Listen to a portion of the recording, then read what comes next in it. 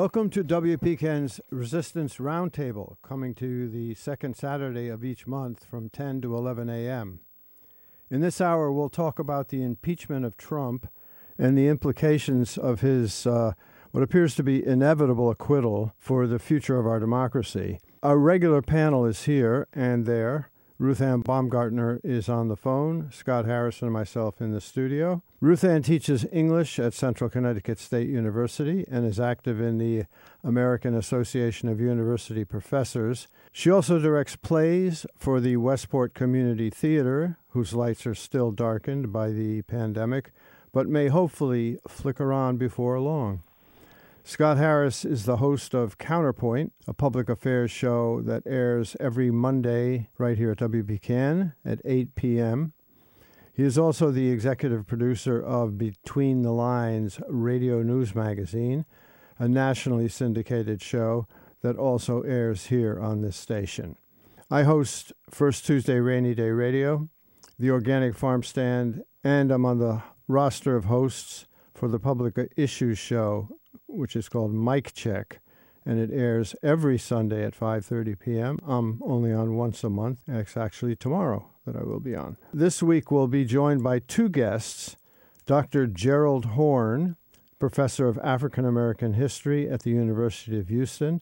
He's a prolific author and political analyst who will deconstruct the recent carnage at the nation's capital and offer his perspective on the struggles to come. And next we'll hear from Tyler Wakefield. He's the lead for the New Haven hub of the Sunrise Movement, and he will comment on the Biden-Harris environmental proposals that have been rolling out over the past few weeks. And also he will reflect on the local actions needed to promote environmental justice right here in Connecticut. So, with only a couple of minutes to spare, let's check in with our panelists. Ruthanne and Scott are standing by. Ruthanne, where is your head at this bizarro moment in our public life?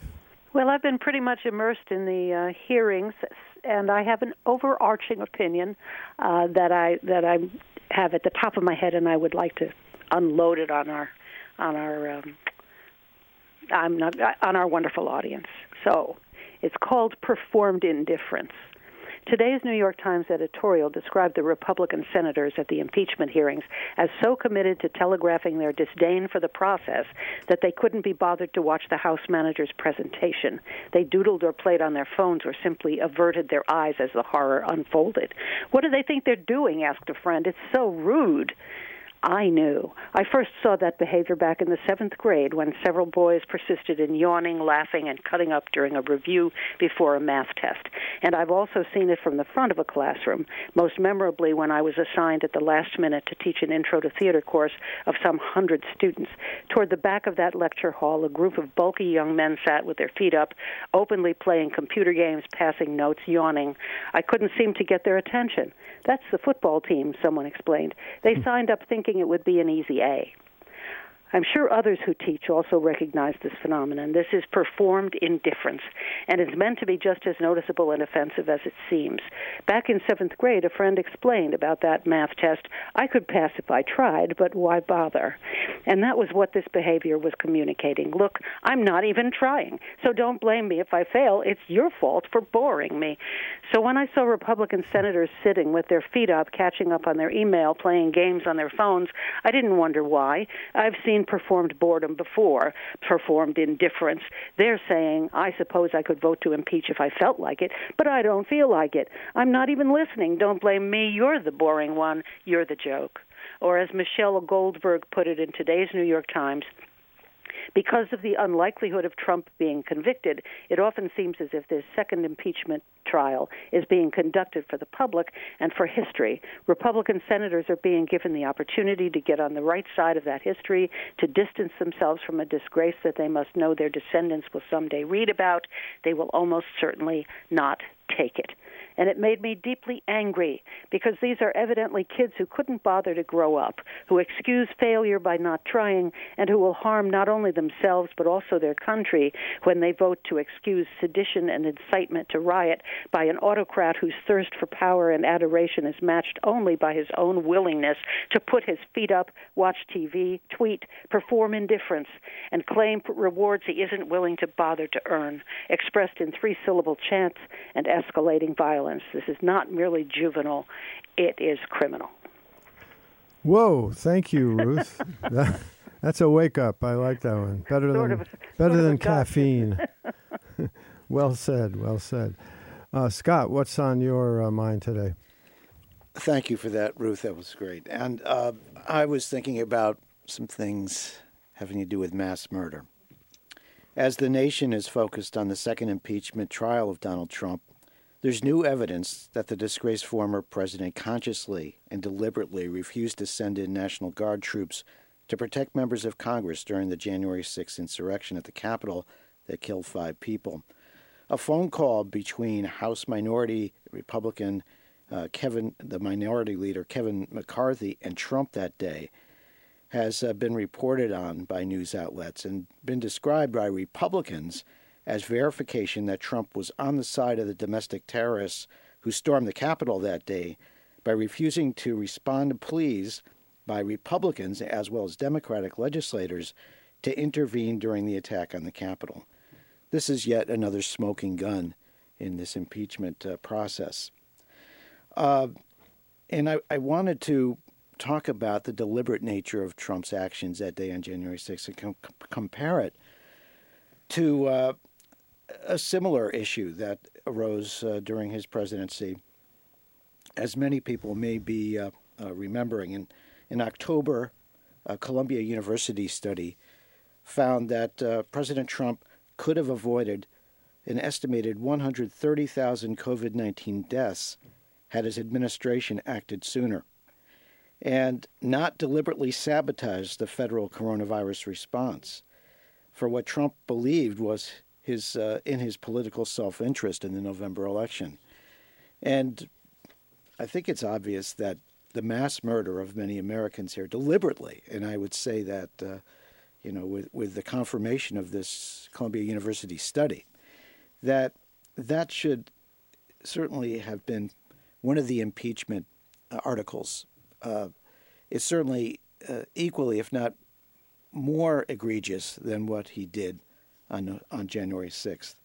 And I guess if we lived in a perfect world, Trump would be up on a number of charges. But I think his response to the coronavirus that killed so many Americans during this past almost a year now rises to one of the worst historical actions of any president in our history. Wow. We're off to a roaring start here. Well, I'm going to change the pace a little bit with some medical news. I was watching late-night TV, as I often do. I think it was about 2 in the morning, and CNN had one of their third-string announcers on, and he was interviewing a medical guy. I don't know if he was from the CDC or the FDA or from some university research lab, but he was talking about a home testing kit for COVID. It was cheap, it was fast, and it could be easily manufactured. Here's how it would work. You would have these kits at home.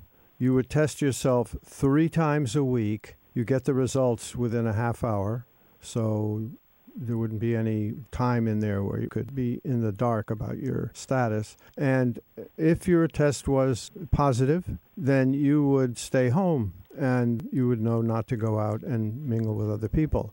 If your test was negative, then you could go about your business, and a couple of days later you would test yourself again to make sure that your public behavior had not brought on the disease. And so he said that this is the way for us to add to the effect of the vaccine, which is going to very slowly mitigate the COVID spread. This kind of self-monitoring and action that would help people to know how to behave, whether to stay home or not. But the interesting thing was, he said it needs to be done 3 times a week, by all 330 million of us. Well, by my math, that's about 1 billion tests a week. So my first thought was, how's that going to happen? And what popped in my mind was the Defense Production Act. And so here's the kicker, is that where is this Defense Production Act? It's been talked about now for over a year. You know, it was used back during the Korean War.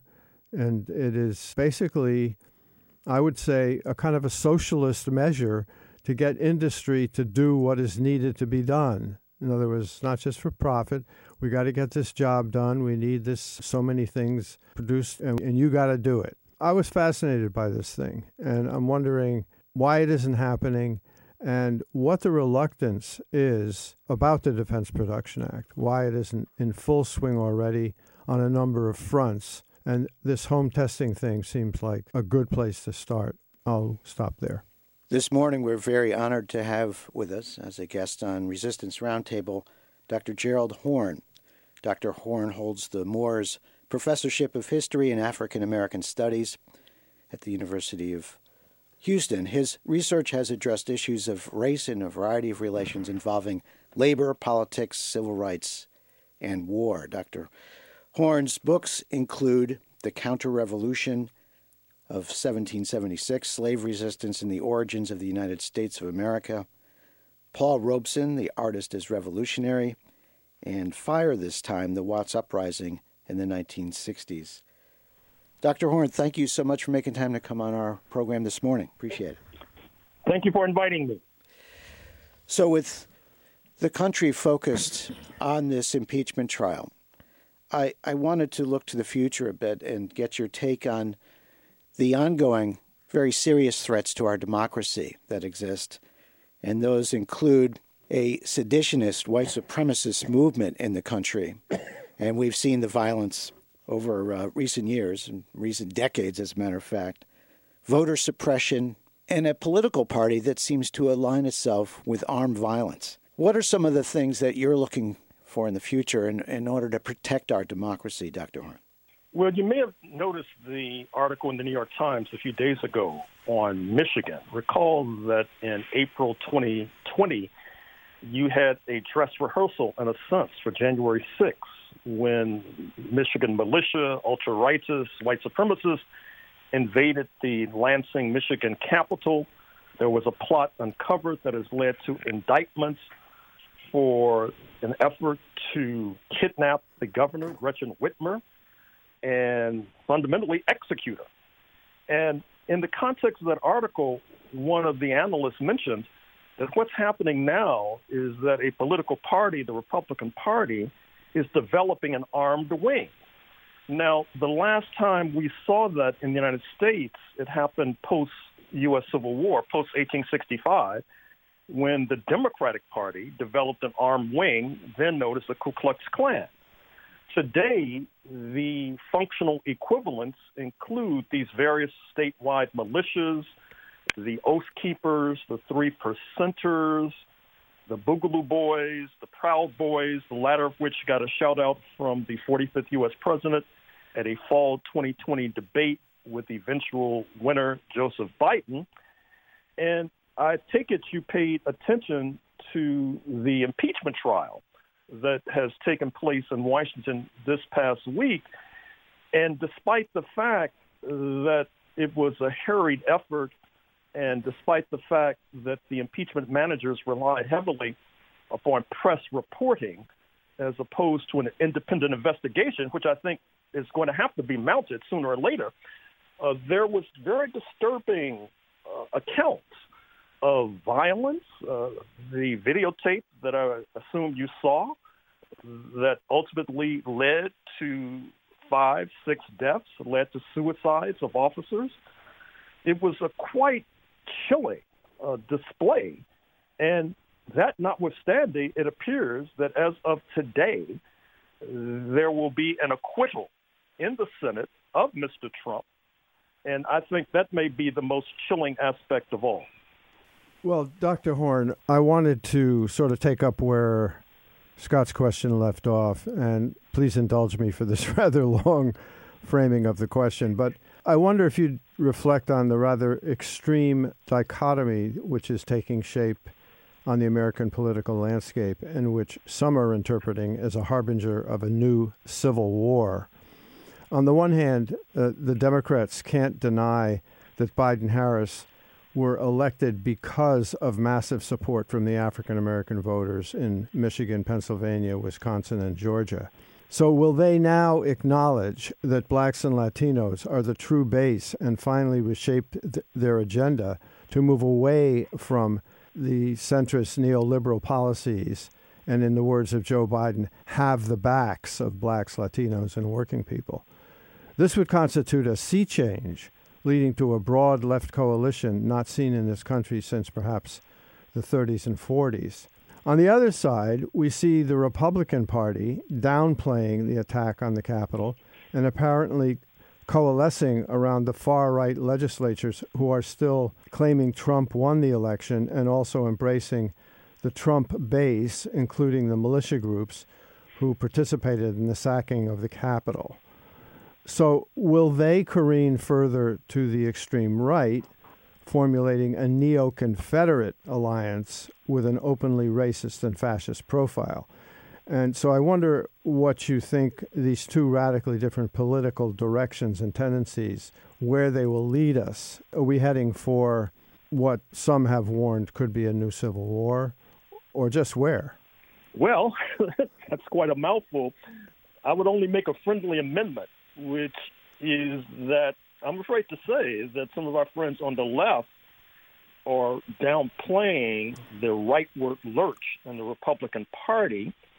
Some of our friends on the left, they take the argument that what they see as the neoliberalism of the Democratic Party is the prime enemy right now. And they've expressed an extraordinary, in my estimation, amount of sympathy towards the claims of the right. I mean, I know you may find this hard to believe, but I find it hard to believe, too. Now, with regard to the right wing, there are some very disturbing aspects. I'm speaking to you from the state of Texas. And as of now, there is a secessionist movement that is brewing. And there are elements within the Republican Party that are favorable, I'm afraid to say, to the secessionist movement.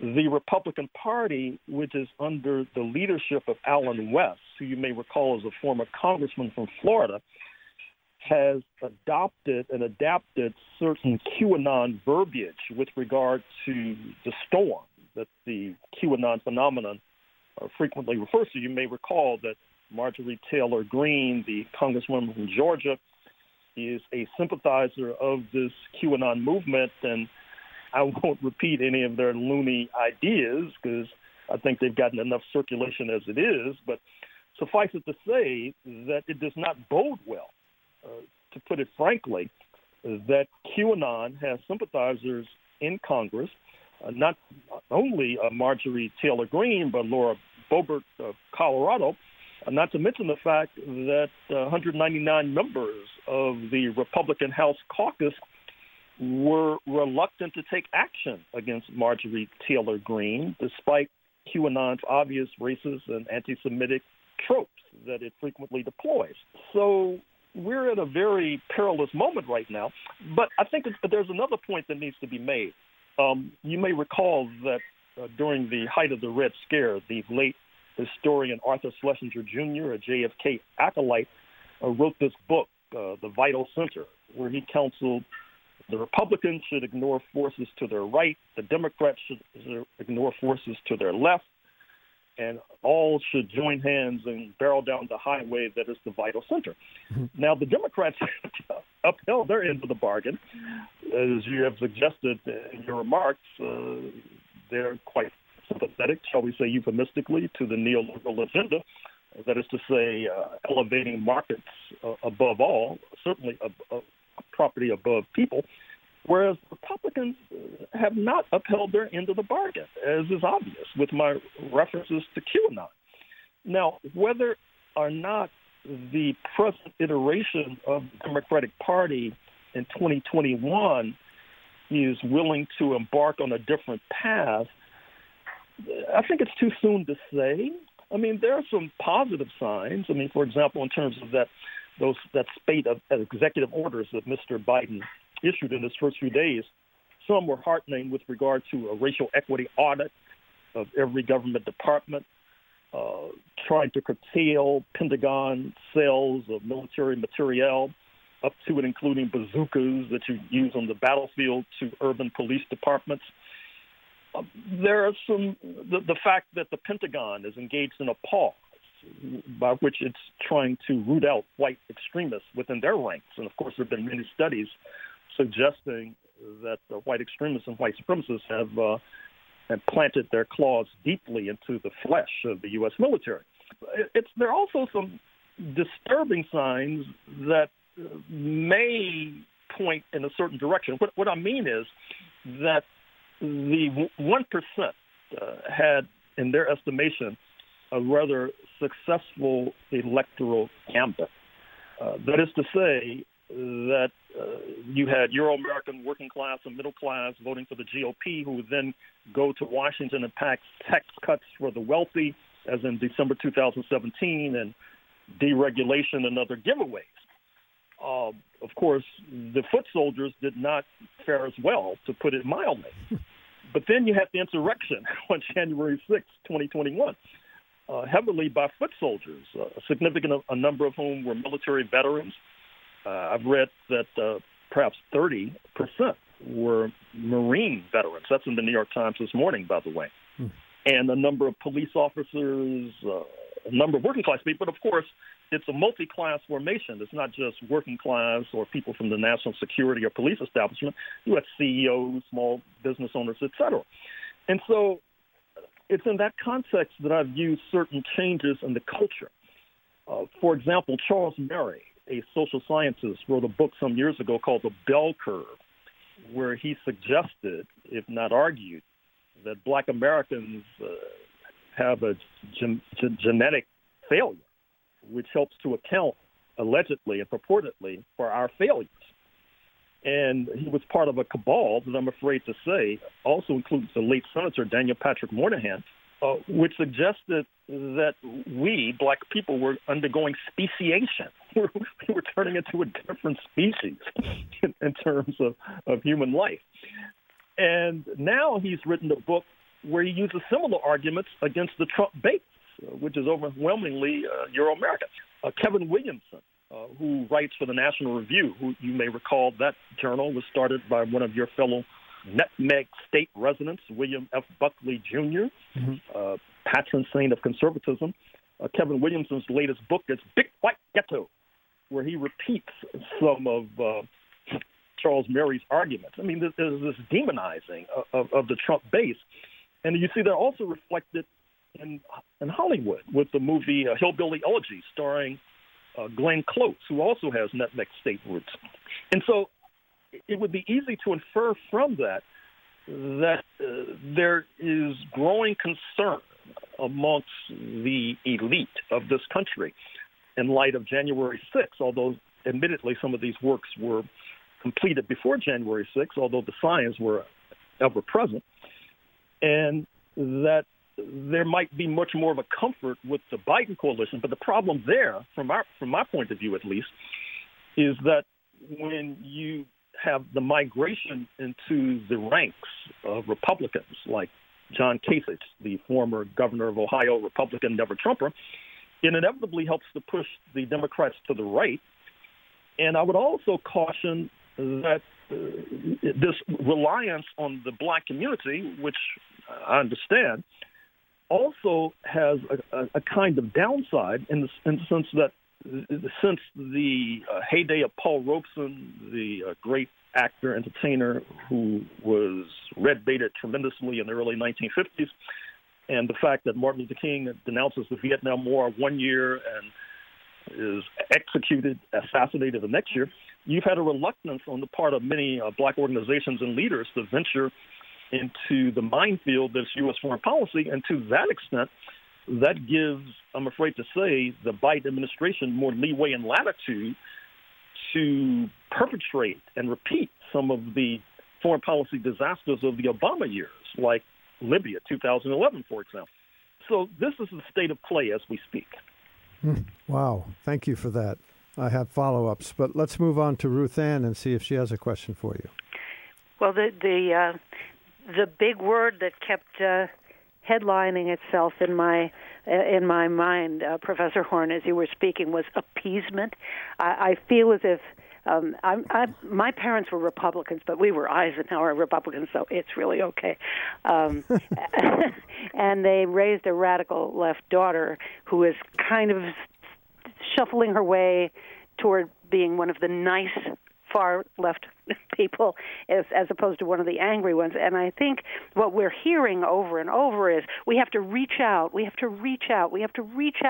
to these people on the extreme right and somehow find some accommodation. And I think about the disastrous policy of appeasement in World War II that did nothing to stop Hitler.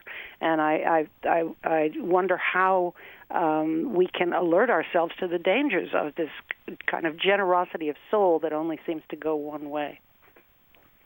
Well, that's the problem, is it only seems to go one way. I don't hear about people saying, reach out to a person like myself. No, I think they want to reach out and slap you down. Exactly. Reach out and touch, but not necessarily my hand with gentleness. And I think we really need to come to some hard truths, which is that the Republican Party, as noted, is a kind of united front of white Americans across class lines. And given the fact that white Americans across class lines have, shall we say, substantial influence in virtually every institution, or not subjected to the kinds of harassment, say, that a dark-skinned person like myself might be subjected to, this gives them certain advantages in the public square. And given the fact of the grimy origins of this country, which many do not want to make reference to, that is to say, with many of the denizens, particularly indigenous and people of African descent, not included necessarily in the body politic and suffering disadvantage since that time, and viewed by some as not necessarily legitimate parts of the so-called republic. And I think that's one of the reasons why there's no impetus, no surge to reach out to people like myself. But that particular analysis comes into conflict with this cross-class, cross-cultural analysis, which tends to look at the founding United States as this great leap forward for humanity, and it created a constitution that, even though it excluded so many of us, had the potential to include the rest of us, which then imputes to a document, a piece of paper, something that's really dependent upon the struggles of peoples themselves, which history clearly shows. And so, given that scenario that I've just sketched for you, it would be very easy to be pessimistic about the future of this country, particularly when we concede, as I think we must, that one of the reasons why Mr. Trump will likely be acquitted is not only because of the inability of the leaders in the Senate to come to grips with reality, but also because many of them want to keep their jobs. And there is a mass base for Mr. Trump in the Republican Party, and people need to come to grips with that and need to try to understand why that is, and then need to come up with some remedies to address it. Because that's the problem, this mass base that is so easily manipulated for malign purposes. Dr. Horne, I want to follow up on your comments earlier with regard to my question. The side that we didn't get into too deeply was this potential left coalition, broad-based coalition, wherein the Democratic Party would recognize that their true base is working people, African Americans, Latinos, and people who have real struggles in their lives that need to be addressed by a political party. So I'm wondering what you see the potential for Biden-Harris to really move in that direction, eschew the neoliberal tendencies of the party, and to focus, as Roosevelt did, on actually solving the problems of that constituency or those constituencies, and thereby mounting a political force that could rival and subsume the what appears to be, as I said earlier, a neo-Confederate Republican Party.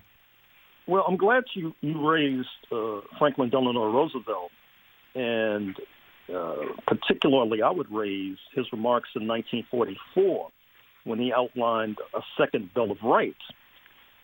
That was in the context of an anti-fascist war, which had beaten back tremendously anti-socialist, anti-communist viewpoints. At one point during the Roosevelt administration, the Communist Party alone had about 80,000 members. But after the death of Roosevelt in April 1945 and the ascension to that office of Harry S. Truman of Missouri, who I'm afraid to say, unfortunately, he had taken the place of Henry A. Wallace as vice president. And of course, Henry A. Wallace, in a sense, was to the left of both Roosevelt and Truman. But with Truman becoming president, that's quickly followed by the onset of the Red Scare, the Cold War, the Taft-Hartley Act, which basically denudes the labor movement of strength. And to a certain degree, despite the collapse of the Soviet Union and the retreat of socialism worldwide, the United States is still operating in the shadow of the Taft-Hartley Act and operating in the shadow of the Red Scare. Now, having said that, there are some useful and positive signs that I've noticed with regard to the incoming administration. The attempt to strengthen the Occupational Safety and Health Administration with regard to anti-COVID regulations. The noises that have been made from the White House about a $15 an hour, a minimum wage, which, as you know, it's unclear whether or not that will emerge successfully because there's an opposition within the Democratic Party itself. More specifically, Senator Manchin of West Virginia. Recall that Mr. Trump won West Virginia, one of the poorest states, by double digits. I mean, on the one hand, we can come up with all these proposals. On the other hand, as I said, as long as the right wing has a mass base, as it does, in the Euro-American working class and middle class, it's going to be difficult, even for the troika that I'm speaking to migrate to Washington, D.C. and assume the levers of power and push through progressive measures, because that's just the reality. I've also noticed that there's talk about labor law reform, which was bruited in the early months of the Obama administration, but fell victim for various reasons, and now there's talk about that again. Certainly that would be long overdue. But once again, I mean, I don't think we should be, as the philosophers should say, voluntarist to assume that political leaders and political parties, by their simple force of will, can overcome the correlation of forces as represented in the racial and class makeup of the Republican Party. I mean, that ultimately is the formidable issue that has to be addressed and overcome. Dr. Horne, just one last question. We're almost out of time, but I think I'd be remiss in not mentioning some of the bright spots we've seen in this last election cycle. We had a miracle occur in Georgia due to a lot of hard work. Stacey Abrams and groups like Fair Fight, New Georgia Project, Georgia Stand Up won that state for Joe Biden and won the 2 Senate races in the runoff there. They just wrote, Stacey Abrams and Lauren Groh-Wargo, her campaign manager, just wrote an op-ed in the New York Times yesterday. How to turn your red state blue. It may take 10 years. Do it anyway. We'd refer people to that. But briefly, Dr. Horne, what kind of potential do you see in things like we've seen unfold in Georgia? Well, I think there's potential, but as you know, potential means you haven't done it yet. And I should also caution that already the Abrams, Warnock, Ossoff forces are under investigation by the authorities in Georgia. And it would be naive to think that the authorities in Georgia, the Republicans, are just going to roll over and play dead in light of the fact that the Democrats claimed 2 Senate seats, not to mention the fact that the Republicans did not reclaim the House in Washington, although they made some gains in the House, and they continue to have a stranglehold over many state capitals, which will be essential with regard to the census data from 2020 and the redrawing of legislative districts, congressional districts, et cetera, not to mention the fact, as the press has been reporting, there's been a tidal wave of legislation from the Atlantic to the Pacific filed by Republican legislators in state capitals to restrict the right to vote, particularly mail-in balloting, which, as you know, Mr. Trump made a big to-do about. So, being the descendant of enslaved Africans and not being an enslaved African myself, I have to be optimistic, at least in the short term. But at the same time, being of African descent, I also have to do a kaleidoscopic analysis and not sweep under the rug these very disturbing and troublesome trends that we've been talking about for the last few minutes. Well, Dr. Horne, thank you so much for joining us. Really appreciate all that you've said, the analysis, and look back in history as well. So we'll hope to thank you for inviting me. Yeah, we'll hope to stay connected and have you back sometime soon. Thank you. All right. Good luck. Take care. Bye-bye. That's Dr. Gerald Horne. He holds the Moores Professorship of History and African American Studies at the University of Houston. And coming up next, we'll be speaking with Tyler Wakefield, who is the lead for the New Haven hub of Sunrise Movement here in Connecticut. It's a national organization, but he'll be focusing on Connecticut actions and also giving us an overview on the Biden-Harris environmental rollout that we've seen that has been so encouraging to so many people. Well, I believe now we do have our next guest on the phone, Tyler Wakefield. He is the lead for the New Haven hub of Sunrise Movement. So, Tyler, thank you so much for joining us today. Thank you, Richard. Just a quick clarification. I appreciate the nod, but I am one of several leaders in the hub. Certainly not any sort of sole executive lead of the beautiful work we're doing here in New Haven, but there's a lot of leaders participating. Okay, good to know that. Why don't we start with your sense of where we stand now at this historical moment with a new administration that has come in and I think to many people's surprise has proposed a whole range of environmental policies and changes and negations of Trump atrocities, so to speak, environmental atrocities. What's your reaction to this rather surprising rollout from Biden and Harris? And how optimistic are you that this will move us toward a powerful solution to so many of the issues that we face with climate change? Yeah, definitely. So thanks for the question. I guess first I want to start by saying that we're playing catch up, and as impressive or exciting or maybe unexpected some of the Biden executive orders and commitments have been in the past month or so, it's only really viewed as impressive because we're in such a lagging situation behind the scientific consensus, and we've grown accustomed to this political environment where climate action is really not on the table. And suddenly it is in a big way. And while that should be inspiring and we should continue to press there, we got to realize that we're, about 50 years behind where we should be. And we've known about the existential risk of climate change for all this time. And the U.S. has been kind of one of the foremost laggards on this issue on an international scale, kind of continuing to slow down the conversation and allow the fossil fuel industry in the U.S.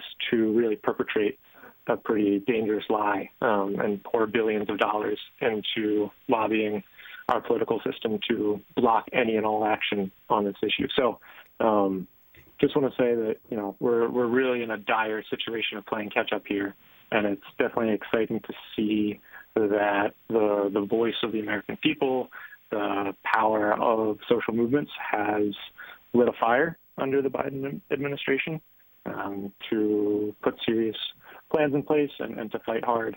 But I don't think we're at a time where we should just relax and have any sort of trust that we're on pace to where we need to be.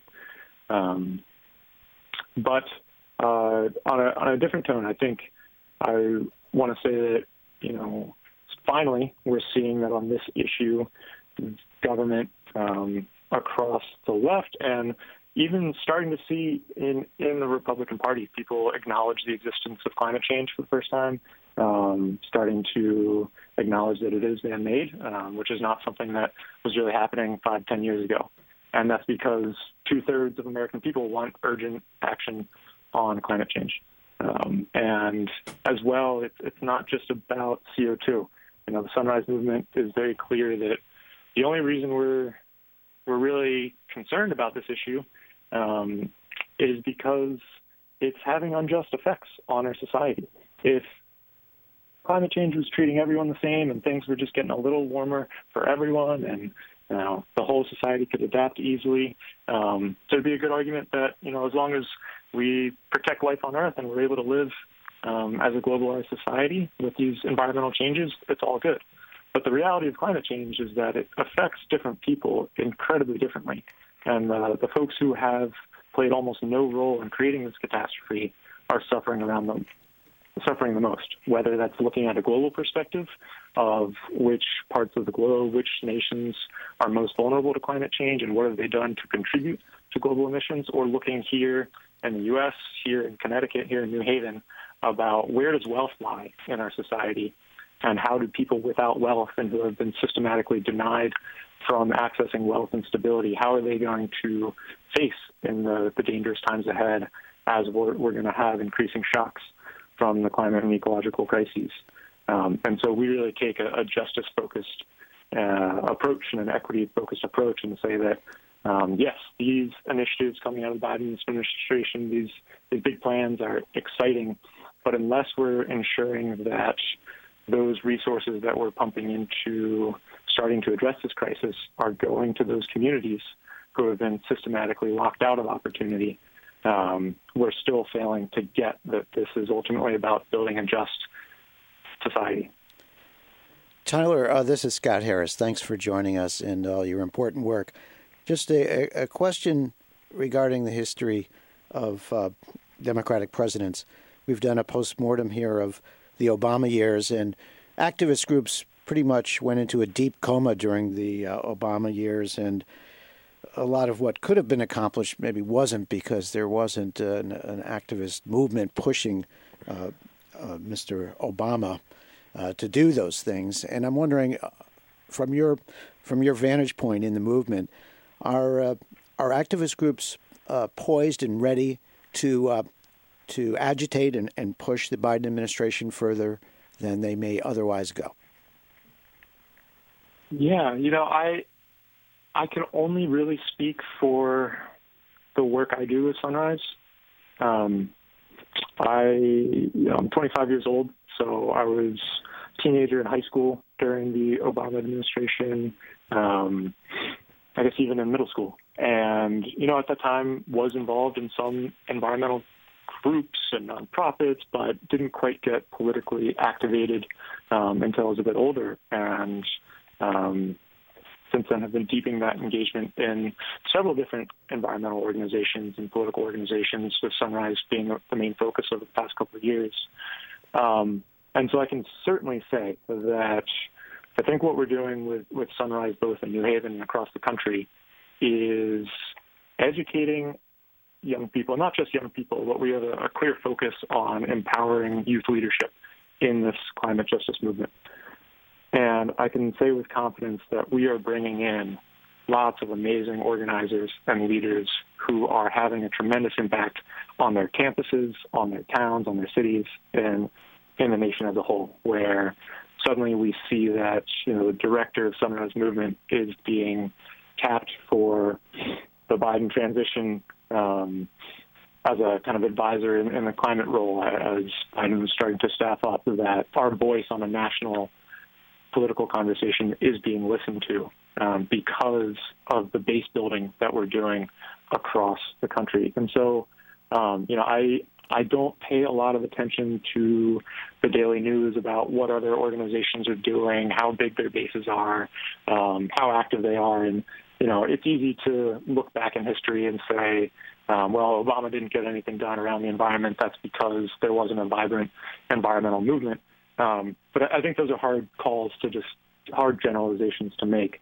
So the only thing I can really say with confidence is that because there's amazing, young, impassioned organizers across the country and here in New Haven that are standing up for their communities, that are organizing with love at the heart of what they're doing, trying to build a more just and livable planet, that we're building power, and that power is being listened to by folks in the Biden administration. And certainly, I don't think we'd have the sort of announcements coming out, the sort of offices and appointments being created by his executive orders, had Sunrise and our allies across the movement ecology been pushing so hard over the past couple of years.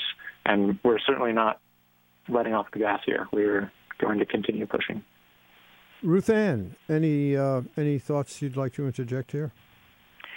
Well, I think that Biden has a lot of work to do right now, just putting back. There were a number of good environmental actions made by Barack Obama, mostly in the area of policy. And the first thing Trump did, of course, with his time in the White House, was to pull out evidently everything Obama signed and cancel it. So every program that Obama authorized in terms of the environment was eliminated. And Biden has begun by trying to put those back, and I think that's a good way to start. But I certainly agree there's a lot of work to do, and especially a lot of work that combines environmental survival with social justice. I'm glad there are organized groups that are behind that and agitating in a coherent way, because, as we all know, single voices get lost easily. That's it. Thank you, Ruth. We're almost out of time here, and I wanted to ask Tyler just to give out the contact information for your group and others that certainly would be of interest to our listeners who are active or want to become active in the climate movement. Definitely. So nationally, you can find us at sunrisemovement.org. If you're in the New Haven, Bridgeport area, I recommend you check out sunrisenhv.org. That's the landing page for our work here in New Haven. And, we call ourselves the New Haven Hub, but we have folks from across central Connecticut, even some folks in Bridgeport who organize with us. So that's sunrisenhv.org. And there's also kind of several other hubs across Connecticut. So depending on where you live, you may want to check those out. And you can find all the different hub locations on sunrisemovement.org. There's a map there. You can enter your zip code if you'd like to get involved. But again, we're one of many organizations across the climate justice landscape. So I'd encourage folks to find whatever issues and whatever communities they feel most supported in doing any sort of political organizing work, and feel where they are at home in that work and where they're best supported, whether that's with a group like us or another group. But we definitely need everyone's effort on board at this time. Tyler Wakefield, thank you so much for joining us today. We appreciate your voice and your message. And you've been listening to the Resistance Roundtable, which comes to you the second Saturday of each month from 10 to 11 a.m. For Scott Harris, Ruthanne Baumgartner, and myself, Richard Hill, thank you for listening. Stay tuned to WPKN. Barricada is next.